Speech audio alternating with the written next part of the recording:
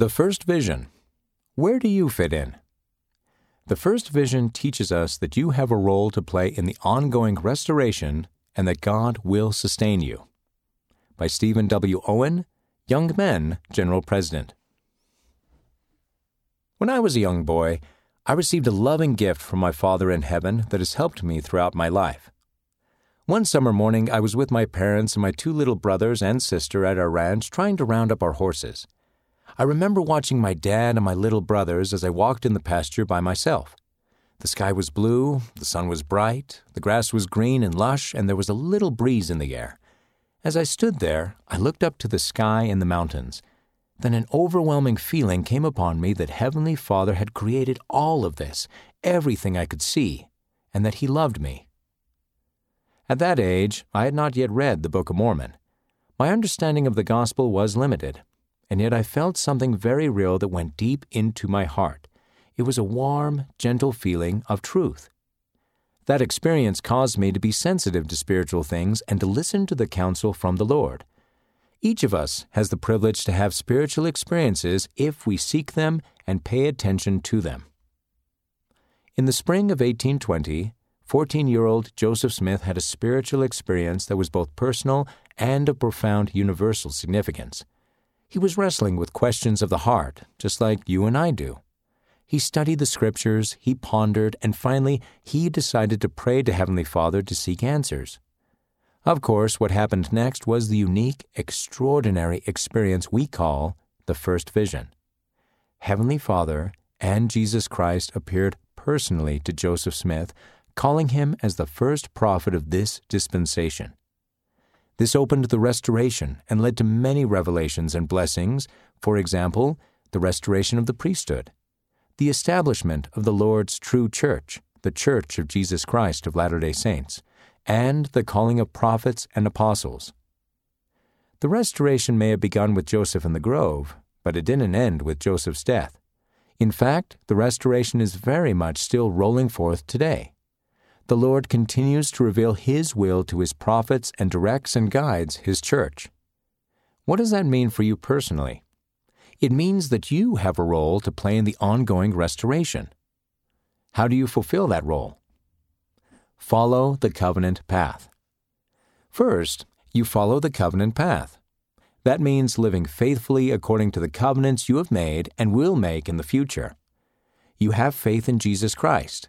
You follow His commandments. You repent when you make mistakes. You love and serve others. You seek the Lord's counsel, and you strive to help others do the same. Take part in the gathering of Israel. Next, you participate in the gathering of Israel. Think about what's happened with temples during the 200 years since the first vision. From the humble beginnings of the Kirtland Temple, temples now dot the earth. Why are we a temple-building people? So that we can receive eternal life through covenants made in the temple. Most people who have lived haven't received those covenants. In temples, we can perform the ordinances for the dead who now can't do that work for themselves. That's the reason you go to the temple now. It's a necessary part of the salvation of the human family. As we participate in the gathering of Israel, we also share the gospel with others to strengthen their faith and invite them to come unto Christ. President Russell M. Nelson has taught that every one of our Heavenly Father's children on both sides of the veil deserves to hear the message of the restored gospel of Jesus Christ. They decide for themselves if they want to know more. That's what the gathering of Israel is all about. The first vision also teaches us other important principles that affect your life. God answers prayers. A key message of the first vision is that God answers prayers and reveals truth. Just as Joseph had his questions answered, you can pray and get answers to your prayers as well. You are not likely to see heavenly beings as Joseph did, but God has promised to lead and guide His faithful saints. God is more powerful than the opposition. When Joseph Smith began to pray, the adversary attacked him and tried to stop him. But when Joseph called on our Heavenly Father, the light of our Heavenly Father in Jesus Christ drove the adversary away.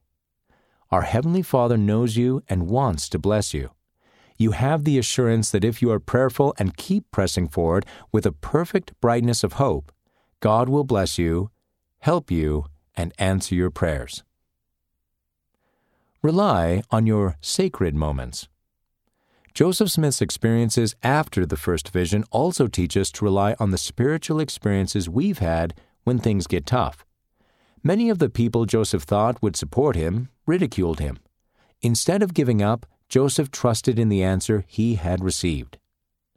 For me, ever since that moment in the pasture as a boy, whenever I've faced difficult times or temptations, I've remembered what I felt at that moment, the Holy Ghost teaching me truth. That feeling has sustained me. I knew God would help me, and even when I'd struggle, I knew the Lord loved me and I could turn to Him. When you struggle, you can look to the light that is Jesus Christ and remember the Spirit you felt and what you know to be true. That can sustain you. And keep building on them. But you also need to seek to be guided by the Spirit throughout your life. Joseph didn't stop seeking heavenly guidance after he experienced the first vision. He called on God regularly.